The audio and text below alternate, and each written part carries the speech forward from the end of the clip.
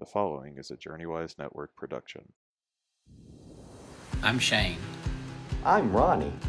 Ronnie and I have been friends for 40 years on this journey, and so we want you to be a part of it. So grab your mason jar and come join us as we grow JourneyWise together. Welcome to JourneyWise. I'm Shane Stanford. And I'm Ronnie Kent. And we are so glad you've joined us. We have so enjoyed being able to share about who we are and helping you get to know who we are and our journeys. But Ronnie, we may want to just pause a little bit and talk about the name of our podcast. It's called JourneyWise, and there's a specific reason for that. I used to hear that phrase all the time when I was a little boy. My grandmother would say she'd rather be journey-wise, and I would not have a clue as to what she was talking about, but I loved her and respected her. I knew it had to be something really important. But her story was that my grandfather was murdered when she was pregnant with her fourth child, my uncle, Joe. And my grandfather was not a nice man. He was a hemophiliac like me, but and I'm sure he was in a lot of pain. This was back in a day when, so he was never probably in a good state of mind. And ended up doing things, I think, to self-medicate, and got himself into a situation where I think my understanding is that the brothers of a young woman that he was messing around with, this is all family history, so I'm not sharing news. Yes, I understand. They started setting fires out in the woods, and he was the park guy. And he said he knew who it was, and he went out and they found him he was shot in his truck. And so my grandmother finds herself with a 2-year associate degree and 3 children, one on the way. So she decides to ride in the back of a laundry truck 30, 40 minutes, I guess maybe longer at that time. Yes. To Southern Miss to go to school. And she became a teacher, taught for 40 years after that as a second grade teacher. One of the best memories for me growing up is that I went to first grade in the school where she taught. And so I would walk from my first grade classroom at the end of school every day, and I would walk over to her class, and she would have saved, do you remember they used to give milk out? Oh, in the carton. In the little carton. She would save 2 chocolate milks for me. That's special. And I would drink them as we drove in her Pinto on the way back to the farm. I owned a Pinto. Did you now? Well, that's a whole other program right there. But the thing that I loved, Ronnie, was she was such a godly woman. I can remember I got to go to Disney World and spend a day with just my grandmother in Epcot when it was brand new. Yeah. And I was 16 years old. I didn't want to go with my parents and my at the time 5-year-old sister, and so I spent it with my grandmother. And that is still one of the sweetest memories I have. I love that woman. But she would say, I would rather be journey-wise, and so she had a rough journey. And yet she said, I want to make sure that even the bad things I've endured teach me something. Mm-hmm. And really what we're talking about is 40 years of you in medicine and 30 years of me in the pastorate. I hope that people learn something from the journey. Sure. Why do you think, when I said JourneyWise or say JourneyWise, what do you think of? Well, I mean, exactly what you're talking about. I mean, because we get so caught up in events that we don't look at the process. We don't look at the journey. And it's really, as a kid, what do you look forward to? Summer and Christmas, out of school, our weekends. And that's just the way you're kind of wired. And then you start to realize as you grow that you're continuing to do that. When I graduate from high school, when I graduate from college, then when I get married, then when I have it'll all have to be better. It'll be perfect. At some point, I'm going to, and you forget the beauty of the journey and what you acquire by paying attention to every little step along the journey and what God has for each step. I've been blessed because I had a mom and you and a couple of other folks throughout the journey of my life who would remind me not to take certain things for granted. I also had a health issue that helped me not take things for granted. But What is one thing that if someone would have told you, you wish someone would have told you sooner that you learned along the journey? Don't worry about the future. Oh, wow. There's a lot of people listening that are doing just that because that's natural, I think, in a lot of our brokenness. Well, it is the brokenness is the key. Because everything God intends for good, Satan intends for bad. And so, the more we're able to trust God, the more the future goes away. And because we're in the moment, and He wants us to be so much in the moment that we are not distracted from our calling, from our ministry to the world. Because if I'm worried about tomorrow, the rest of the world around me, it's not that it's not significant, it almost gets in the way. Wow, that's good. And so if somebody, and I told my children this, I said, please don't worry about the what ifs of life. Don't worry about, God has a plan, and He, what animal does He compare us to in the Bible? Sheep. Are sheep right? No. And if he understands that in a loving way, the 23rd Psalm is probably one of the most significant passages of the Bible that people know. And I have everything I need. The Lord's my shepherd. I don't need anything. I don't want for anything. Yeah. Because He's going to guide me in the places He wants me to be. And sometimes, I also tell them, I said, from my understanding, not being a shepherd, the shepherd's staff had two ends. There was a front end, a straight end that he used to walk with and to protect the sheep. But then there was a somewhat of a hook end that if they kept wandering away, He would hook them, drag them back. Well, I think God uses the hook in on me a lot more than the gentle direction. I did not know until I was actually talking to a person whose grandfather was an actual shepherd in the Middle East that they can train a sheep to actually work together to stay together, and they can't do much else. They're not particularly smart, but they do kind of congregate together. Yes. And so the parable of in Luke 15, in terms of leaving the 99 to go look for the one, if he's done his job with the other 99, they'll stay pretty much together. Right. I think we are living in a world right now. When I think back of the situations that I have faced in my life, it's the more I was connected to God and to God's people, the better I was, just clearly. Yeah. When I would, and you and I have talked a little bit about this, I got to a period about 12, 13 years ago where I was just dealing with so much of things I couldn't make work out.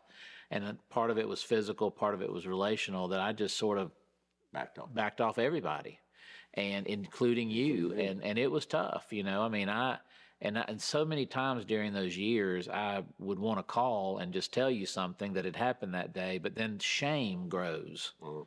And I think that's part of the adversary's tools for the journey, is that the more he can, because I told someone when I called you for really the first time after all those years, it was like we picked right back up where we left off. Yeah. And that is the grace of God. But the adversary convinces you, well, it won't be the same, it'll be different. And shame really is, I think, one of the most, if not the most devastating tool he uses. Because shame, here again, by my definition, the difference between shame and conviction, which I think is a good thing, by the Holy Spirit. Conviction says, you're a child of God, you're a good person, you've done something that's not good. So now let's ask for forgiveness. Let's get over it and get back to where I know you can be. Sure. Whereas shame, Satan's tool, is to condemn you that I'm not a good person. I don't have any hope of doing any better than I'm doing. So why should I try? And nobody's going to like me in this condition. And so I should just go off and be by myself. Nobody wants to be around me. It is such a lie of Satan. He comes to steal, kill, and destroy. Right when Jesus says, I came to give you the abundant life, right before that he says the adversary, he comes to steal, kill, and destroy. Yeah. And so that's what he's after. And I think I agree with you wholeheartedly. The primary tool is shame. And I think the adversary actually dresses pride up as subtle shame a lot of times, because you'll say something maybe you've done that you have shame that you can't find forgiveness. But I've also seen people not forgive others and start again because they think it's pride or principle, but actually it is that internal shame of knowing that how much Christ has forgiven you, how much he's loved me, and then all of a sudden I can't do that, and I know I'm supposed to do that. I've seen so many people in my ministry, Ronnie, when you break it down, they're just at a place where they feel like it's too late to forgive. It's too late to start over. And it's never too late to start over, to begin again. No. I mean, it gets somewhat back to that herding effect of how we're made. We need relationships. You know, it's all about the relationship. So we need relationships. So we may not forgive. We may move ourselves into a group like that. I mean, nothing against green or blue hair. I think there's some people who it looks, and I'm serious, it looks pretty good. Yeah. But you know, that is an identifier of a group. But you and I are old. We're old people. And I have never tried blue hair. Well, you just don't have much hair in your left. And I appreciate that too. Yeah. So maybe that's why I took it and put it on my ears. But however, if you ever decide to try blue, green, or purple hair, I will be the first one there with you, supporting you. Great. So, but that inability to forgive, that need to stay away from one group pushes you to another group. That's why bad groups. I do believe that's why gangs happen. Yeah. Oh, yeah. It's because of shame, and you want to be identified with your herd. We had a young man that we brought out of a gang situation in Memphis a few years ago, and he actually worked in our recreation, and he gave the best testimony when he said, they would say, "Why did you get into that? And why did you do?" I mean, he talked about some of the things he did in order to be initiated. Right. He said, I wanted to belong. Mm-hmm. And he said, you know, and I think about the times in my life where the most important things I probably did was just being present for people, for my children, Absolutely. For my wife, for others in the church, and how important that was. And I think if there's something that I tell people that I wish somebody would have told me earlier, is I wish somebody would have said how important the moment is with the people that God angles into your path, how important that moment is. Because I think back now about the times that I said, you know, my greatest enemy was always time. Right. And I was always running so quick that I never really appreciated, I think, or enjoyed some of the moments. I remember the first time my daughter, Juliana, she was in high school. She was a sophomore in high school. I'll never forget it. And she went to Chrysalis, which is the Walk to Emmaus for youth. And she told her testimony about how she had specifically disconnected from me when she was a child because she was afraid I was going to die. Mm. I took that as she didn't like me. Right. And therefore my response a lot of times was just to stay out of her way, give her space. When actually I should have been chasing after her the way God chases after us, the way God has pursued us, chasing. Standing at the door. Standing at the door, or looking over to the horizon for the son to come home. That and the prodigal son. Beautiful. You know, and I think about how important it is. Well, I mean, Luke 15, looking at the horizon, going after the sheep, finding that lost coin. I mean, God is always pursuing us. And then when she gave that testimony, it was amazing how almost overnight Juliana and I built this very special relationship in her, and still have it to this day, that we'll talk about things that she doesn't talk with anybody else. And I would, one of my regrets is that I didn't understand that earlier. But but I understand God. Someone said that I don't believe that God is manipulating time, but I think God is making all time matter according to his purpose. Yes. What would you say to that? Well, and here again, I've got this fairly weird, you know, I think the time you told me to pray for something, remember that? Oh, yes, that God can answer on Monday, something you don't pray till Tuesday. Right. I love that, because God's not sitting around counting how many times. Not a clock in heaven. The sun is, yeah. I just don't believe there's a clock in heaven. Right. And he's not up there saying, I wish they'd hurry up and get this. I some people may So be saying. let's be clear about what was just said, because someone just went, "What?" God can answer on a Monday something we don't pray until Tuesday, Yeah, because God is not. limited. And the way I explain that to my children, because I used to say, Uncle Ronnie said this, and they would say, "What?" I'd say, "Well, think about it. You know, it's morning right now in Europe, Right. when it would be night." And I would say, just think about that. You know, that time means something because of where the earth is to the sun. You know, God doesn't deal in that. He's outside of He's that. outside of all that. And so it's kind of like him foreknowing something. He just knows it. Just knows it. It's no forward. That's right. But you know, and so I think because of that, we do hurry through life, and Yeah. we think, oh, what a mistake parents of teenagers make on that journey.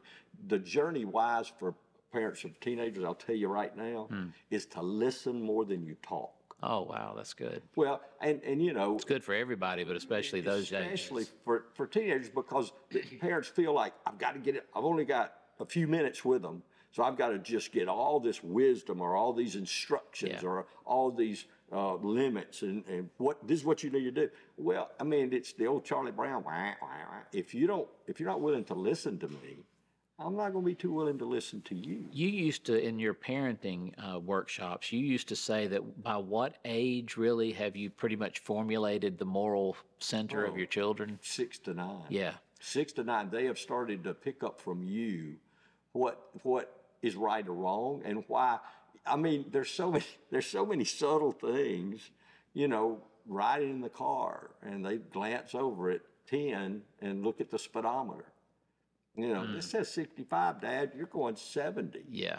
Yeah. Yeah, we I've think, had that oh, that's- conversation. Well, you know, that's just not important. Well, for them, it is starting to establish how close can I get to the law, you know. Well, I fell into a worse trap one day with that. Sarah Grace looked over and I think I had picked her up from school and we were trying to get to dance or whatever it was. And she said, "Dad, you know, you're going over the speed limit." And my response was, "Well, if you weren't involved in so many things, I wouldn't have to so rush. now we're So gonna- I'm going to blame you. I'm going to blame you." Now- I mean, I think back on how bad a parent I was in acute moments. I think Kids turned and out. our kids were, they have a great mother. And so it really was a miracle. A great God. And a great God, absolutely. But I was going to say, when we dropped my youngest daughter off at college in San Diego, and her mom and I are crying all the way back to the airport, the last thing she did is she came around and prayed for us. And in her prayer, she thanked God that she had had such a great foundation laid. Now, on the way back to the airport, I looked over at Pokey and I said, "Can you name 10 things that we really did to lay that foundation?" And the point is that it's about the relationship. It's about being present. And you know what? They're going to have to make their own decisions. But what you really do affect is you affect the principles of the journey. You tell them where to, you know, a journey certainly implies a distance. Yes. And going on uncharted. I mean, we're spoiled now because we put in a thing and turn in 400 feet, turn right. But you know, at one time we had to look at maps. I still remember the book, the atlas. The little book and yes. stuff. Yeah. You take it out and stuff, and so. And for those listening who are young, that's a book that actually had places and had directions maps, on had it. Yes. maps of each state. Very, believe it or not. very important. That would change and you would get lost. That's right. So, but I always wanted my children, if something would happen, even though I don't think it was as time conscious as you, if something would happen, I said, I never want you to wonder what I would say in a particular situation that you needed direction on your journey. That was always the Bible. You go, and then I had several men picked out that if you need financial help, go to them. If you need done the spiritual same help, thing. go to them. If you need medical help, go to them and talk to them, because we don't think about the journey and the directions we need as we go. But what you and Pokey did, for new people, that's your wife. Yes, that's right. What? Ooh, Gumby. Sorry. Oh, I'll be in trouble that after was a this little- one for that. that was a No, little- I'm just saying most people think of Pokey with Gumby. It was not anything. Okay, please continue. I think we should continue. Okay, We yes. should drop this. Please continue. But you know, as we go along, we think that it's the big events of life that our children are watching for that foundation. It's not. Yeah. It's not, if you ask yours, and I know I've asked mine, tell me some stuff you remember about childhood. It's not the big events that, now, they thought those were cool. Sure. But mine was tickle in the playroom. Yes. You know, I'd come home from work just wiped out, and all I could do was lay down on the floor in the playroom. But they would jump on me, Oh, and yes. I would tickle them and things like that. And, you know, it's that kind of relational thing on the journey that causes them to have the map. Mine talk about sack of taters. That's what we called it. And that's when they would come in, I would throw them over my shoulder. And no wonder I have bad shoulders as an old hemophiliac. But I would throw them over my shoulders and I would walk around and I'd say, hey, has anyone seen Emily? And she's flying around on the back. Let me ask you this question. This was asked to me actually by someone at a conference one time, sprinter or cross country? Which would you rather be? Cross country. Me too. Cross country for a couple of reasons. Number one is that I'm a little more laid back, and number one, country. You get to enjoy, Yeah. and plus, now I've never run cross country. I've run some sort of stuff, and you can talk to the people. That's why I didn't play golf for my golf ability. Okay, I mean, there's no reason for you to comment on this. Sorry. There's no reason. But the beauty of golf is the journey. This is one of the great truths, friends, that Right. he's sharing right now. Confession is good for the soul. Huh? The story about buying the bicycle. Oh, yeah. You need to tell that story. You need to take this one out, Bryant, this little interchange. Go on and finish, and then tell What that was I saying? about you didn't play golf for your golf game. Okay.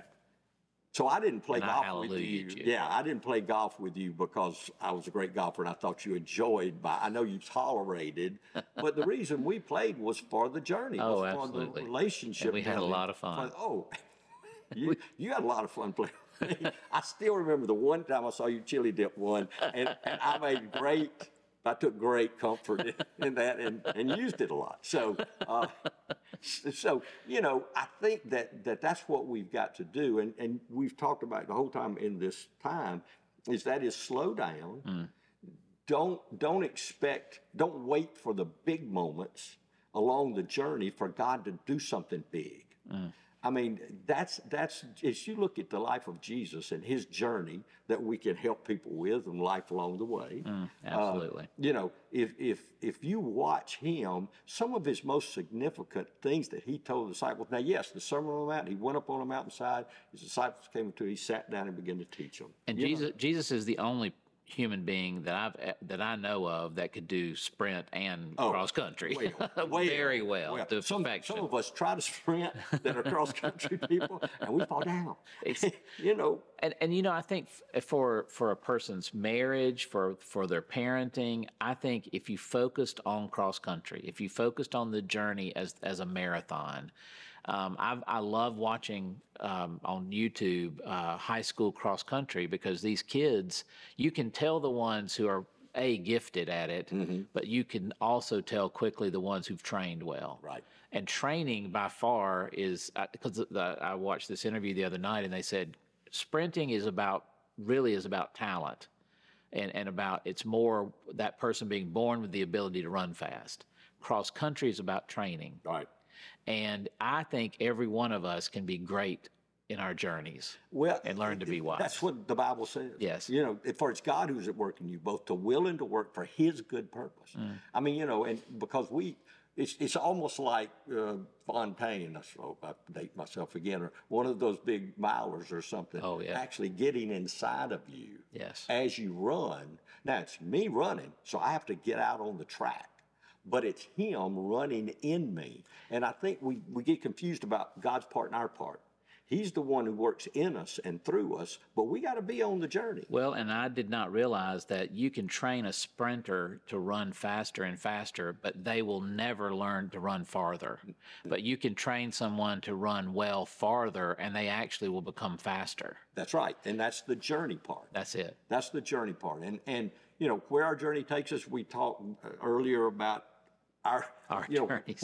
Where we ended up wasn't exactly where we started, how we started. So I think we always have to be available to God and his direction along the journey.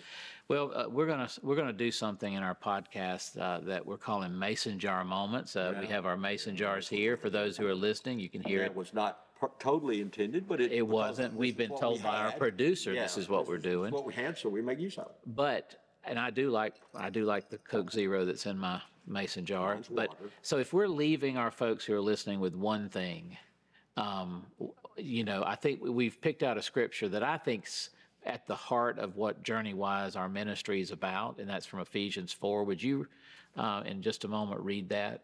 Yes. Verses 11 on. Yes. So this is Ephesians 4:11 through 16.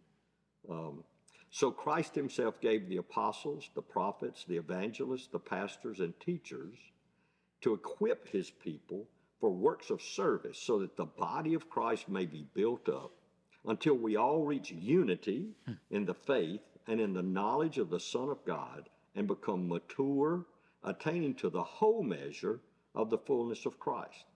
Then we will no longer be infants, tossed back and forth by the waves and blown here and there by every wind of teaching and by the cunning and craftiness of people in their deceitful scheming.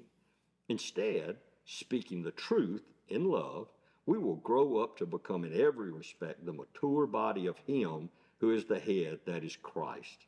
From him, the whole body, joined and held together by every supporting ligament, grows and builds itself up in love as each part does its work.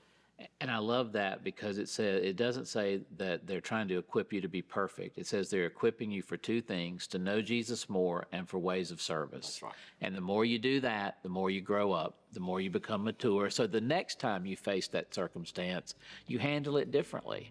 I'm awesome the second time around on 99% of things. First time, okay, but my wife will tell you when I learn a lesson, I normally don't repeat the same bad decision ever again. And I think a lot of people are so afraid of living faithfully to the point they're afraid of making any mistakes. That's going to happen. Absolutely. You're going to make mistakes. I'm sure part of that. And the goal that I would tell people, Ronnie, would be try to work your way so you're not making the really big mistakes. Work your way into a place, muscle memory is what we golfers call it. The more you read Scripture, the more you love Jesus and act like it, and the more you pray, you develop a spiritual muscle memory. And he rewards that not because we have to earn his love. We have to learn his love. Learn his love. And we know practice makes progress. Yeah, but Jesus makes perfect. All right, thank you, Ronnie. Hey guys, it's Shane. We're so excited that you're on this journey, and we want to thank you for joining us. If you like what you hear, it would mean a lot to us if you'd subscribe to the podcast and give us a 5-star rating and review. And of course, stay tuned to all that God's doing and working to make all of us JourneyWise.